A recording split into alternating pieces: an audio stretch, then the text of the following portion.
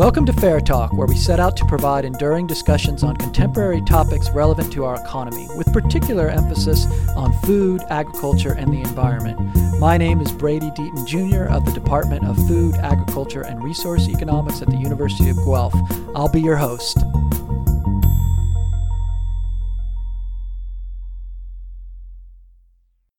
Today is April 4th, 2019, and our Fair Talk guest is Dwight Newman.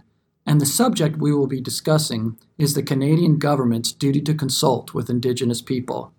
Dwight is Professor of Law and Canada Research Chair in Indigenous Rights in Constitutional and International Law at the University of Saskatchewan.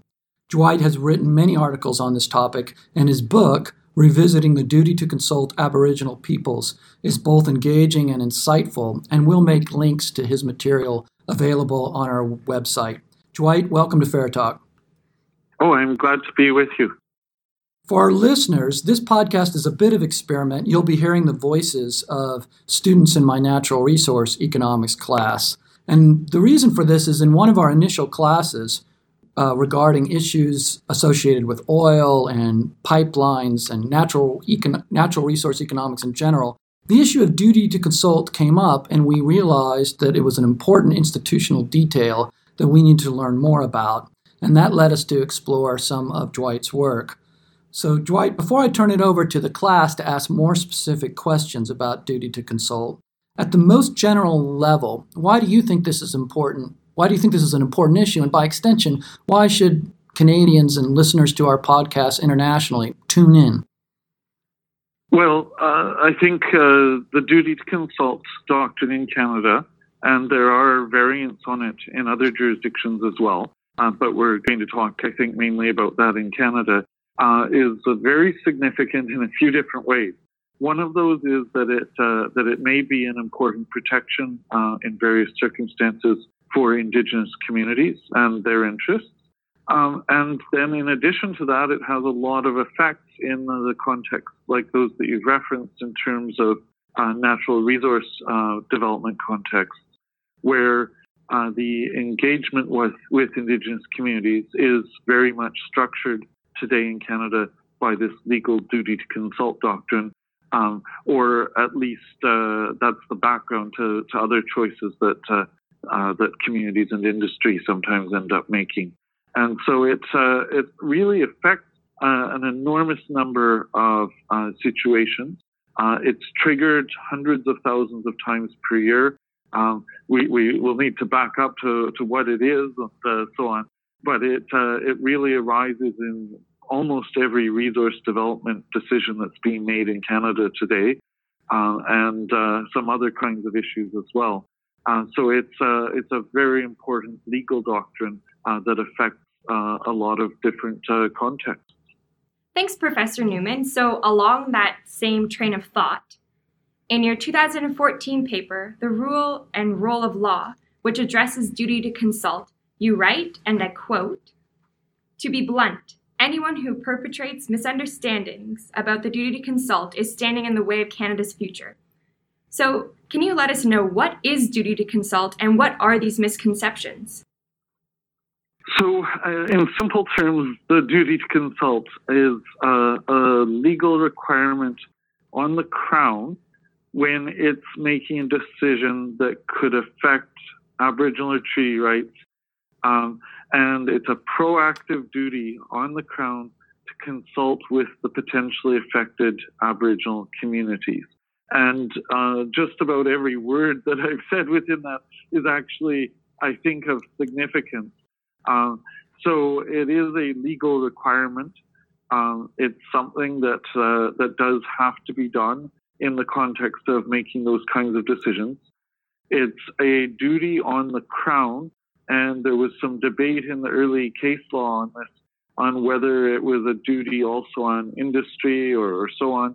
And the decision is that it's on the Crown, and that can be either the Crown at the federal level or the Crown at the provincial level. So in rough terms, we could say it's a duty on the federal or provincial governments, depending on the kind of situation at issue, the kind of decision at issue, whether it's in federal jurisdiction or provincial jurisdiction. It's in the context of the Crown making a decision.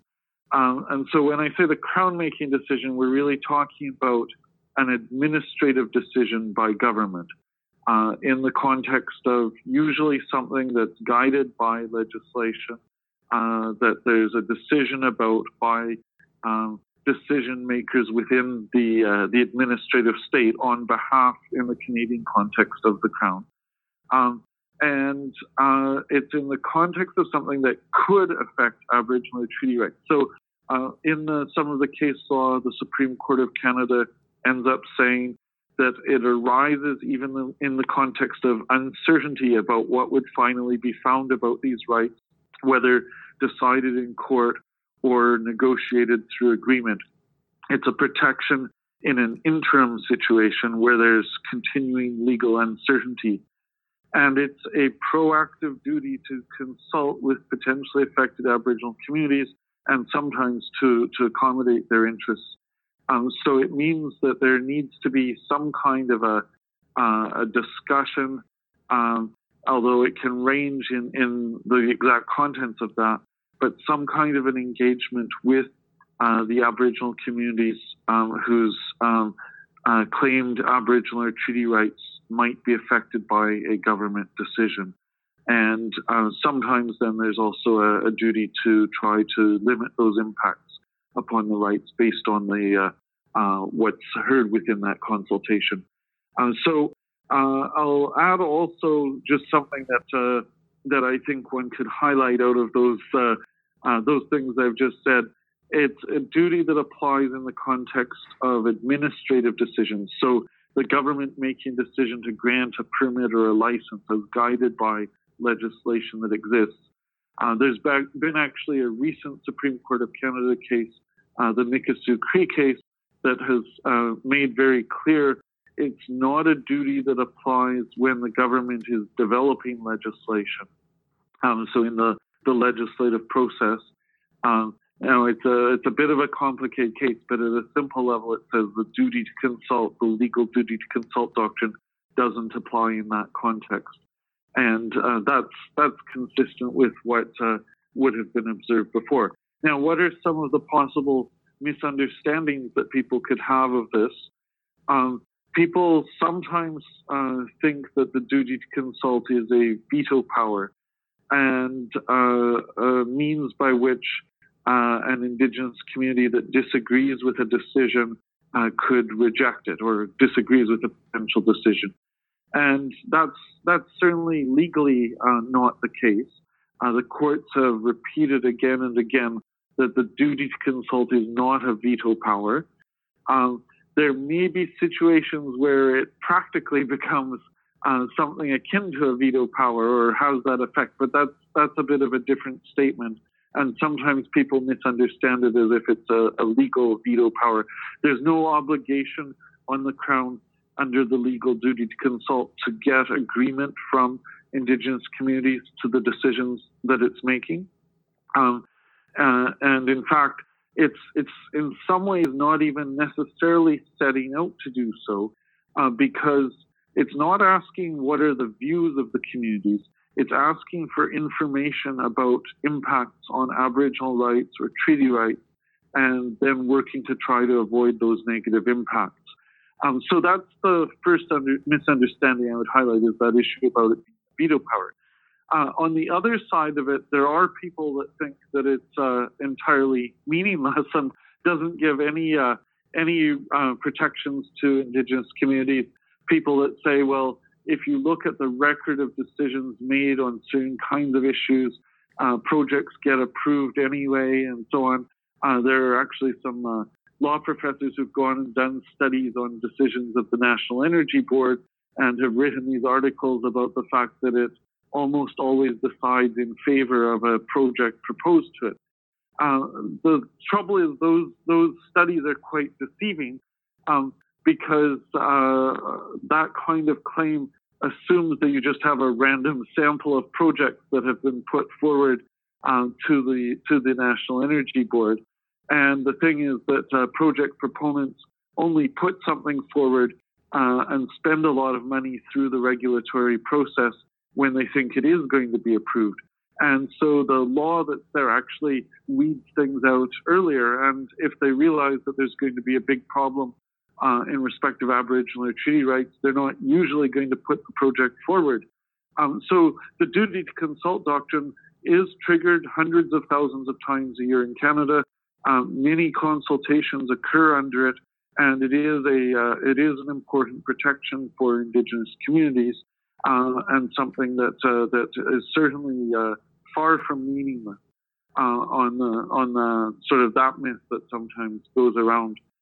There are other misunderstandings of it that occur, but I would say those are probably the two most common ones, even though they're on different sides of how people are reading the effects of the duty to consult.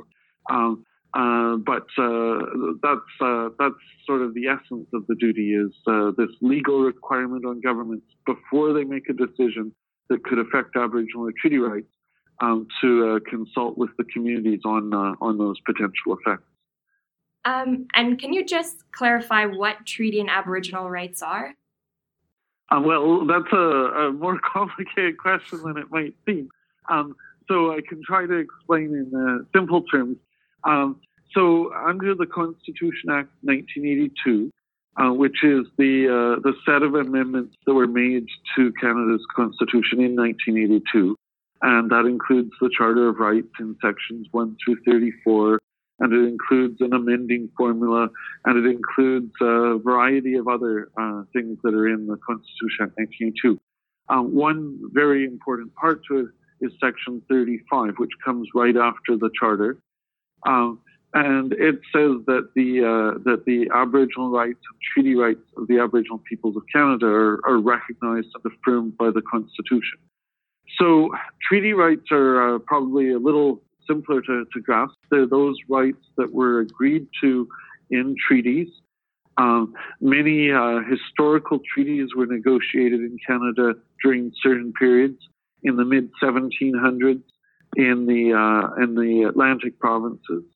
In a period of treaty making in the mid-1800s in Ontario, and a period called the Victorian treaties, or the numbered treaties, because they all end up getting numbers on them, from 1870 on through to 1921, that cover a lot of northwestern Ontario, the Prairie provinces, a little bit of the north, a little corner of British Columbia. But then there were a lot of parts of Canada still left without treaties at the end of that phase of treaty making. So we also have a phase sometimes then distinguished as the modern treaties. And the modern treaties cover a lot of Canada's north. There are modern treaties in significant parts today, most of Quebec. There are a few modern treaties in British Columbia. And these treaties are a bit different than the historical treaties. The historical treaties are quite short and subject to probably more interpretation. The modern treaties were negotiated as very detailed agreements between Canadian governments and Indigenous communities that entered into them, and they run hundreds of pages long each. So those are also treaty rights, the rights that are agreed under those modern treaties. Aboriginal rights are rights that are developed, recognized through the courts. And from a practical standpoint, we would say, in some ways, that you have to look to what gets developed through the courts on these. In another sense, they're considered inherent rights. They're rights held by Aboriginal communities on account of having been prior political societies in what's Canada today. And the courts have developed legal tests on which there's ongoing controversy to some extent, but over the types of Aboriginal rights that will be recognized in Canadian law.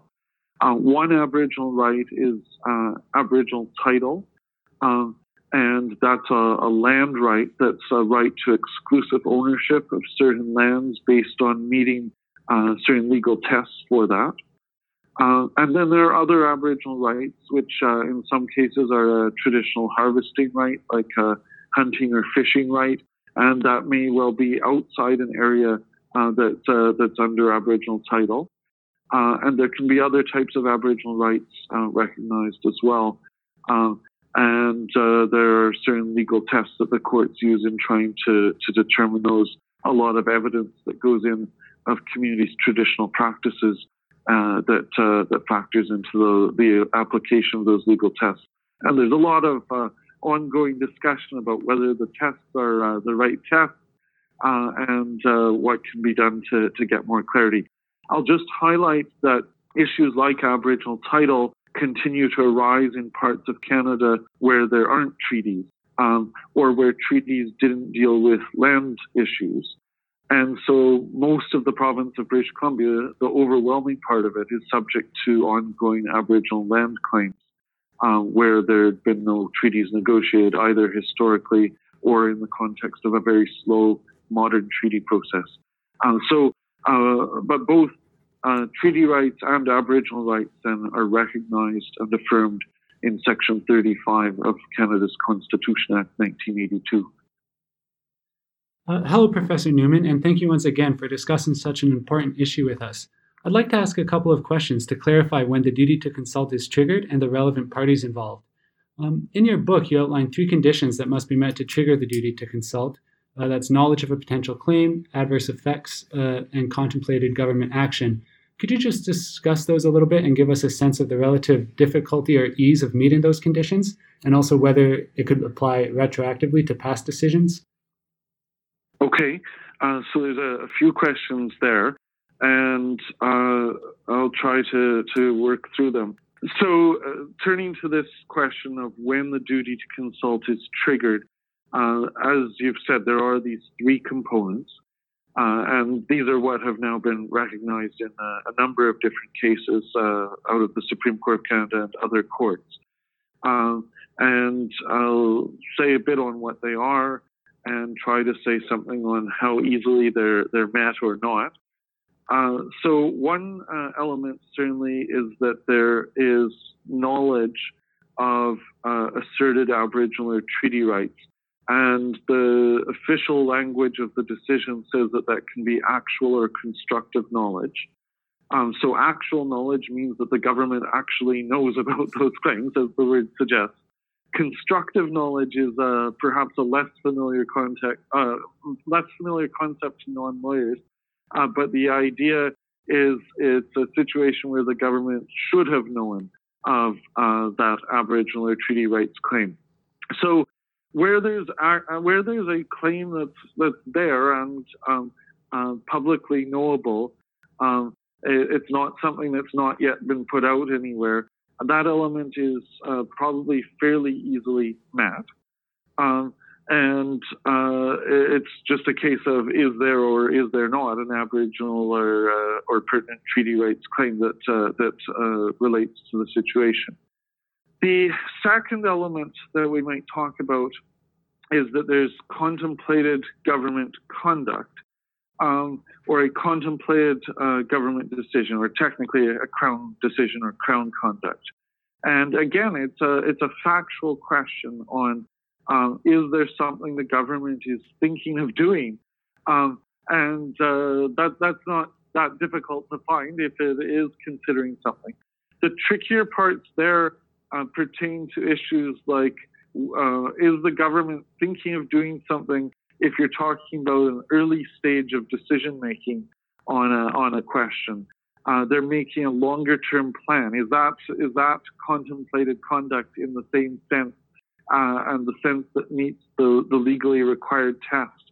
And there, actually, the Supreme Court of Canada has said that they'll consider the test triggered at an early stage of things if that's going to dictate later decisions, putting it in simple terms maybe. The part that can be maybe trickiest is whether there's a negative or adverse impact that could arise from the conduct for the claimed Aboriginal right or treaty right. And here there are cases where the courts, especially in more recent years, have actually excluded claims that Aboriginal communities were bringing on the basis that there wasn't really a negative impact from the government decision. And I would say early on in the case law, there actually was a tendency to see the duty to consult as triggered very easily, and there's been a bit more caution about some of that in more recent years. So just to give an example, an early sale of certain types of mineral rights in certain provinces takes place, where all that's happening is that they're giving a particular company a right to carry out further exploration and be the only company that can do that and that can acquire further rights later on to actually carry out work on those minerals. And there was a decision in the Saskatchewan Court of Appeal where they ended up saying that early sale didn't trigger the duty to consult because there was no actual impact of that at that stage, that any impact on treaty rights, which were all on the surface, would only take place if the company actually carried on to carry out work on the surface. And to do so, it would be applying for later permits to do that. And there was actually evidence before the court that in lots of instances, companies acquired these rights and then ended up not later exercising them. Maybe market conditions changed, or they changed their exploration program strategy, and so they ended up not deciding to use that right that they had initially purchased in the ways that they could have. And because they would apply for later permits, that early decision didn't actually trigger the duty to consult.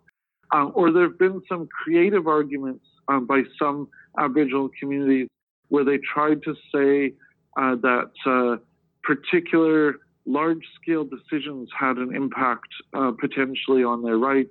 The negotiation of an investment agreement between Canada and China was argued in the BC courts, and the courts there ended up rejecting that and saying that there was no evidence that that was actually having a potential effect on Aboriginal rights down the road, as the community claimed. And so there have been instances where there have been claims rejected in the courts over this. But I'd say in general terms, the duty to consult is triggered relatively easily where there's a government decision that could affect Aboriginal treaty rights. Now, there's a separate test that looks at what does the government have to do under the duty to consult that's triggered, and the requirements can vary a lot. There's a so-called spectrum analysis that the requirements of what they have to do range from simply giving notice and a chance to respond at the lower end on through to very extensive consultations and accommodations at what's sometimes called the deeper end of the spectrum. And so it's triggered relatively easily, but what is triggered will vary a lot based on the circumstances. One other key exception, though, to the idea of it being triggered is the point that you asked about in terms of, is it triggered by historical effects? And so there it's very important to say, no, it's not. It's not a duty that looks back in history. It's a duty that's looking at the forward-looking impacts of government decisions today. So if there was a dam built 50 years ago that today we would say triggers the duty to consult, if that were being built today, there's no duty to consult issue about that. Maybe there's some other issue that can be pursued by the Aboriginal community in terms of litigation about that dam, but there's no duty to consult issue. Now, if there's a relicensing of the dam, you might ask, well, now do you look at the existence of the dam as giving rise to a duty to consult? And again, the answer is no. You're just looking at the forward-looking impact of the government decision. And so again, you wouldn't look at construction of the dam. It's already there. You'd be looking at the forward-looking impact on Aboriginal or treaty rights of the ongoing operation of the dam versus if you just stopped operating it or something like that. And so it is focused on what are the potential future impacts of a government decision today. where there may be an impact on Aboriginal or treaty rights, that is actually triggered relatively easily. But then what's required under it varies enormously based on this spectrum test that gives rise to very different requirements in different situations. Oh, yeah, thanks. That's very clarifying. I'd just like to ask a quick follow-up question. You use the term Aboriginal communities, so these would be the people to whom the duty is owed. Are the courts very clear on who those communities are, or is there some disagreement? Or okay, this is an important question. So, I mean, first of all, I'll say I'm using the word Aboriginal in part because that's the legal term in Canada's Constitution. In Section 35, the term Aboriginal Peoples of Canada is used and is defined to refer in the language used in that instrument to Indian, Inuit, and Métis communities in Canada. In place of Indian, we're usually using the word First Nations today. In a lot of discussions, the word Indigenous is being used, and sometimes I've used that word as well. And certainly that's in the Canadian context means the same thing as Aboriginal. But internationally, it's a more widely used term. This I say just to clarify why I'm maybe switching between terms at times. But the legal term under the Constitution is Aboriginal. Under the case law that our courts have developed, they've ended up saying that all Aboriginal rights in Canada are collectively held. And there's been a bit of controversy on that. There was one case in the Supreme Court of Canada about 5 years ago where there were arguments being put, including by some Aboriginal communities, that there might be some individually held Aboriginal rights. But the courts have insisted on saying that all Aboriginal rights are held by Aboriginal communities and not by individuals. And that might change someday in future, but right now that's the decision. So then the duty to consult is owed by the Crown, as I said before, not by industry or others, but it's owed by the Crown to Aboriginal communities whose rights might be affected. So those could be First Nations or what used to be Indian bands and so on under the Indian Act, but are usually, say, called First Nations. It could be Métis communities. It could be Inuit communities. In the context of First Nations and Inuit communities, I would say there's quite a bit of clarity on who the communities are. On Métis communities, there are some legal controversies in Canada today about claims by communities out in parts of the east of Canada, especially in Quebec and the Atlantic provinces. And there have been a few cases. There are a few others being litigated on whether particular communities are Métis communities or not, and some really tough controversies there. One of the challenges that does arise is who's entitled to speak for a particular community or who its representatives are. And there are some complexities on that. There's more legal structure around First Nations communities in Canada than Métis communities, for example. And that's partly an interference by government in the communities in the past in some instances, but that gives a lot of clarity in some parts of the country, and then it gives rise to particular controversy in some other parts of the country. And we actually saw that recently in British Columbia with some of the discussion around the liquid natural gas pipeline there, and the controversies in the Wet'suwet'en community. There, as in a number of British Columbia First Nations, there are rival claims by elected leaders under the Indian Act or elected leaders under some procedure and hereditary leaders who might traditionally have held power. And in some communities, those two groups of leaders tend to be in agreement. In some others, they're more divided. And you get a complicated situation there of who actually speaks on behalf of the rights held by the community. But it is a consultation with Aboriginal communities. And there are a lot of situations where this is pretty clear. We do end up with some situations where things get a bit more complicated. Thank you. I want to turn now to a more historical look. So I was wondering if you could explain some key historical events, specifically some case law that has been critical for the evolution as well as the continued development of duty to consult. Okay, so thinking back in the big legal developments that have mattered to the duty to consult, and particularly the cases, we need to start, I think, with 1982, and they're the constitutional provisions, Section 35 of the Constitution Act 1982, which recognizes and affirms Aboriginal and treaty rights. And that's the source of a lot of the case law that comes after that. So I think we just need to start with that.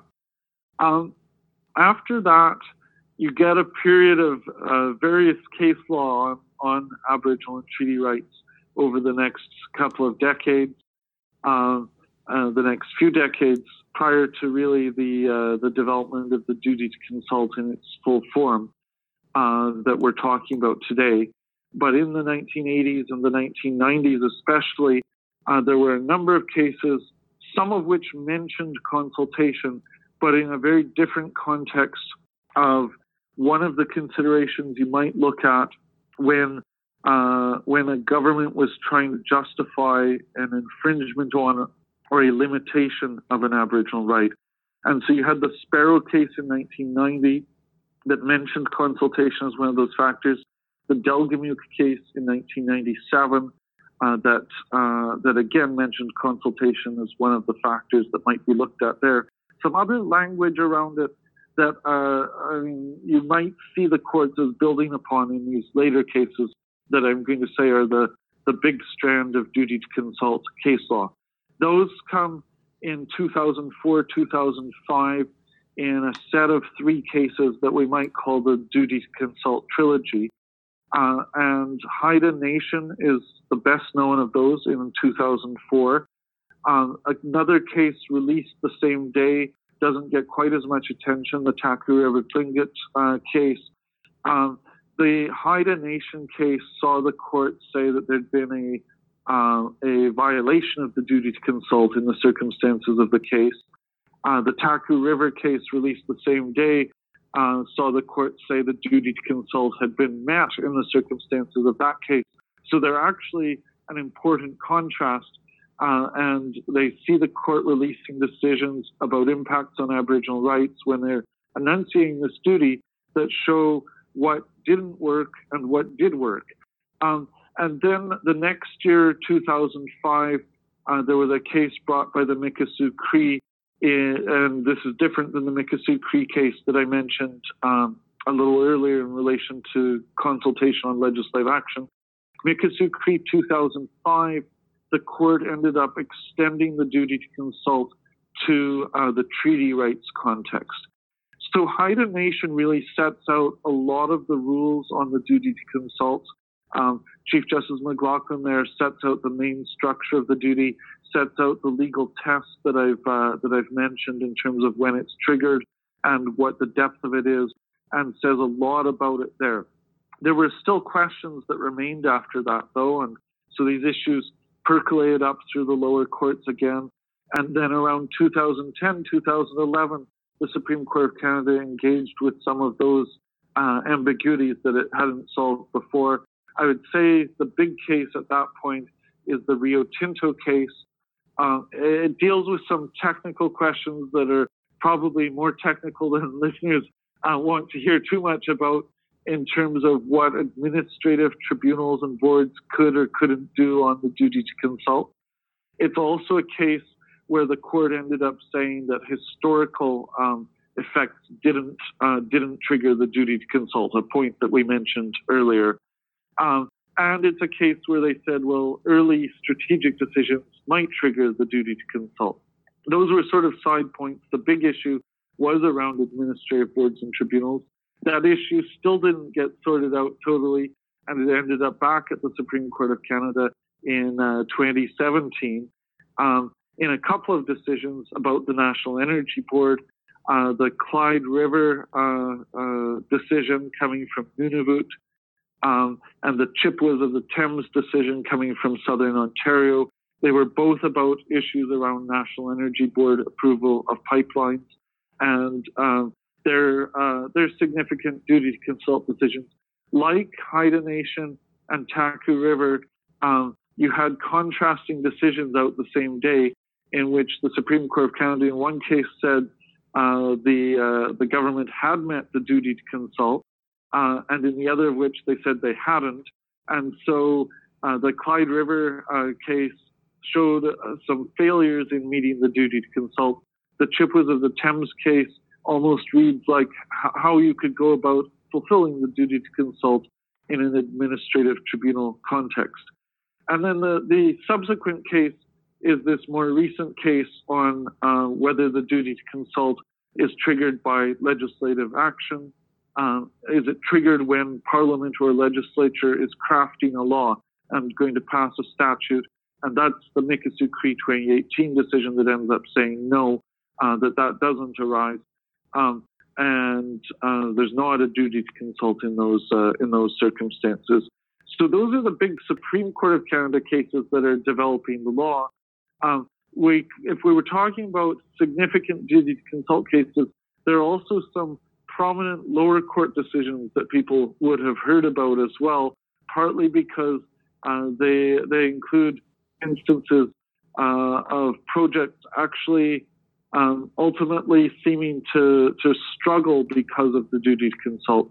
And in both cases, the decision wasn't appealed up to the Supreme Court of Canada. So one of those is the Northern Gateway decision in the Federal Court of Appeal in 2016, or sometimes it could also be called the Gitxaala Nation decision, and that would be the formal name of it in the courts. The other one would be the Federal Court of Appeals decision on the Trans Mountain project, and that would be formally under the name of the Tsleil-Waututh First Nation. There had been a process under the National Energy Board Act where the National Energy Board or a joint review panel makes a recommendation, and then there's a final stage of consideration, and then the Governor General and Council, or the federal cabinet in effect, makes a decision.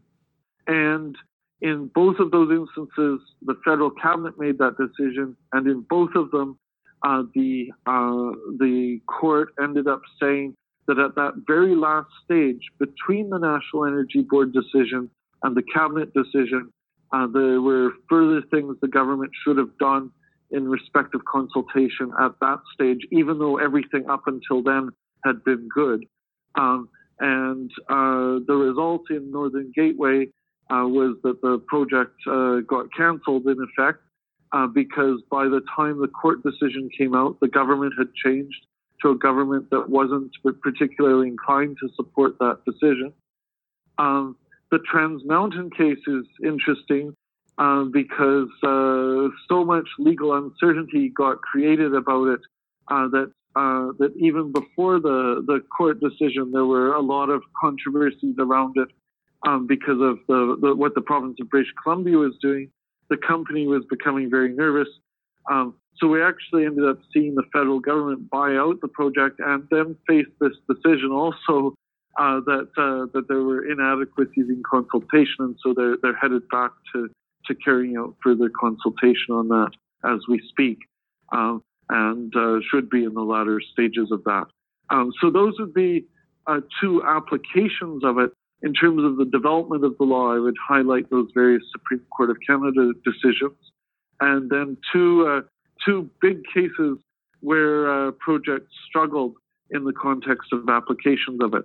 They are somewhat the exception, but they're very significant exceptions simply because of the size of them and the amount of money that was spent to end up suddenly having a project canceled in a sense. And so in Northern Gateway, my understanding is the company spent probably in the range of $500 million to get things to that stage, and then saw it just vanish because the government was said not to have done certain final steps under the duty to consult.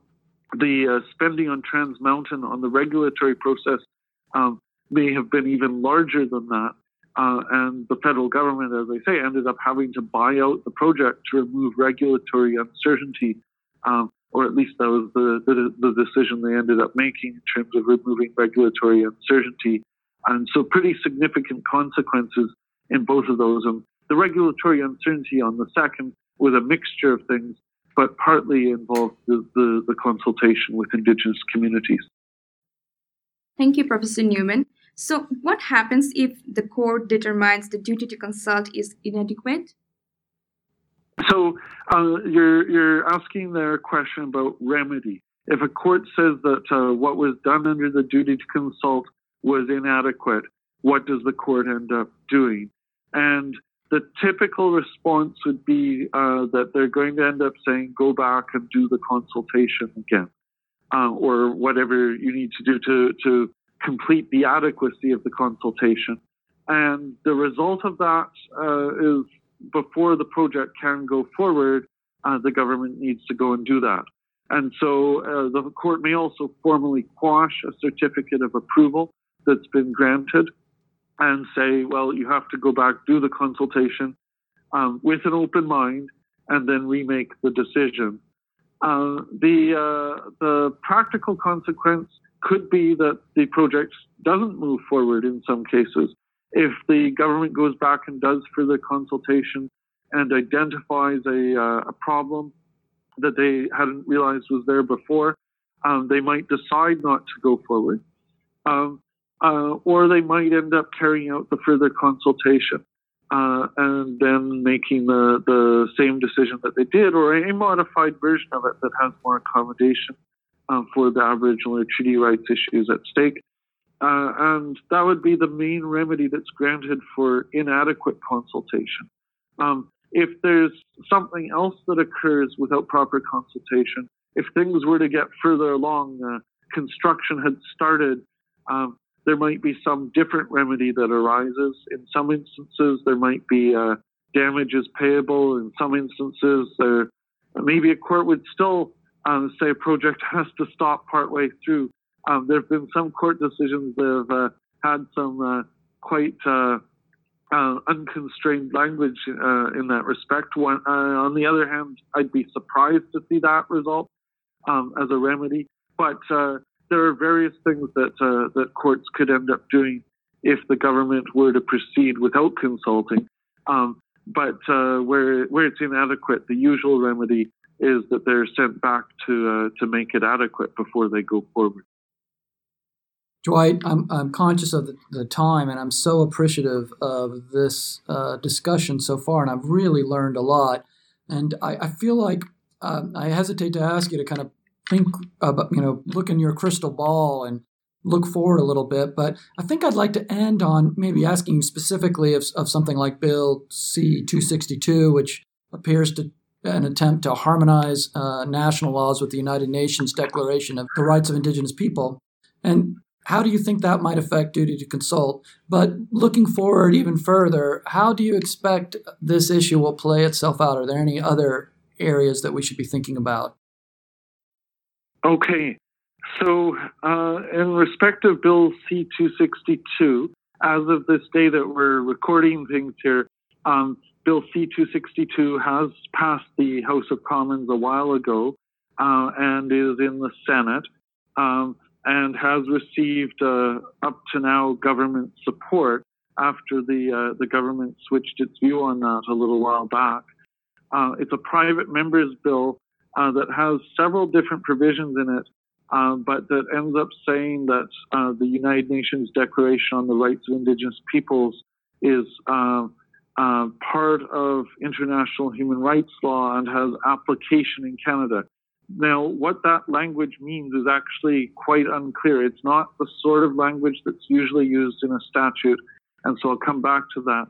The other parts of it talk about that the government needs to develop an action plan in terms of bringing Canadian law into harmony with the UN Declaration on the Rights of Indigenous Peoples.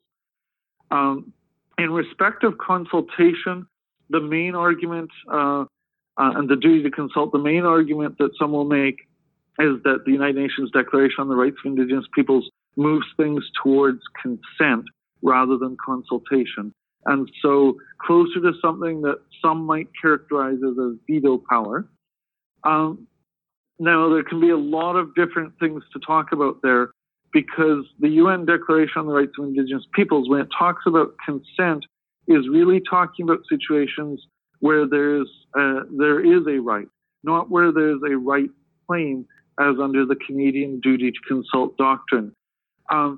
So if there is a statutory adoption of the declaration and there are moves on it in the courts and or legislative processes as a result, we might see a strengthening of circumstances in which consent is required and where an Indigenous community has to agree before a project can move forward. In practical terms, that's actually sometimes happening anyway. There are a lot of Indigenous communities that are supportive of development and that are entering into what are called impact benefit agreements with industry. And when that's present, really there is an agreement. And in some ways, industry is doing that because there's a lot of uncertainty, so they resolve it by entering into an agreement. But that kind of thing might become more mandatory if we saw a movement on Bill C-262, or if we saw some other move in Canadian law more towards this idea of consent. And there have been arguments just in the courts for a move in that direction. There are a lot of different scenarios that could play out there, and so I'll just offer that as some general reflections there. There are those kinds of controversies around duty to consult. The other thing, though, that we could see happening is duty to consult might not apply to all the situations it does right now, depending what the courts did with it. If it moved to be something more about consent and less about managing uncertainties, maybe they won't apply it to all the same situations of uncertainties that they do right now. But at a broader level, setting aside the possible impacts of the UN Declaration on the Rights of Indigenous Peoples, and they're significant and worth people watching, what are some of the other things that might play out in relation to the duty to consult? I think we might see governments wanting to get more certainty on what's required under it, because there have been some real surprises in the context of decisions like Northern Gateway and the Trans Mountain Project. The governments involved were trying to facilitate those projects getting done.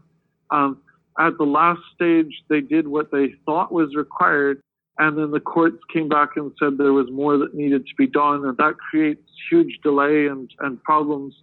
And I think some governments in Canada might end up wanting to take some steps to clarify what's required under the duty to consult. Maybe they'll try to do more things through legislation. Maybe they'll try to get the courts to say more. But that's really about what are the contents of it. And that's not totally uncertain. There is that spectrum analysis that I mentioned earlier, but that is the spot within the duty to consult that I think there's a lot of lingering uncertainty on, is what exactly is required under it in different situations. The other big development that I think is something to watch for, and it reaches maybe beyond the topic at hand here, but as there are other Aboriginal or treaty rights recognized that go beyond the natural resources context that we're talking about here for the most part, or things that get affected by natural resource development, it's worth highlighting that the duty to consult applies in the context of any Aboriginal right or treaty right, and those could include other rights that are different than those we are talking about thus far. Things like Aboriginal rights in the child welfare context, or treaty rights that might be struck in some of the self-government agreements that have been negotiated that could end up giving rise to the duty to consult on other issues altogether. Unless there's some major change in the law to the duty to consult, it's going to come to apply to some other things where we haven't been hearing about it before. And so that's a development to watch for as well. Those most interested in the natural resource context will be interested in those questions of achieving greater certainty on what exactly is required, and obviously as well in terms of the developments about the declaration, and those thinking about the duty to consult just in broader terms will also want to watch for its application in other areas altogether. So those would be some of the things that I would highlight. But there's a lot going on even today around the duty to consult, and those capture just a few of the developments we might see. Professor Newman, thank you. Thank you very much for taking the time to talk with us today, and thanks very much for your research in this. Well, thank you.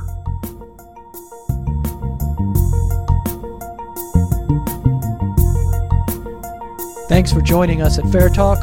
We hope you will continue to check our website for updates and the latest podcasts.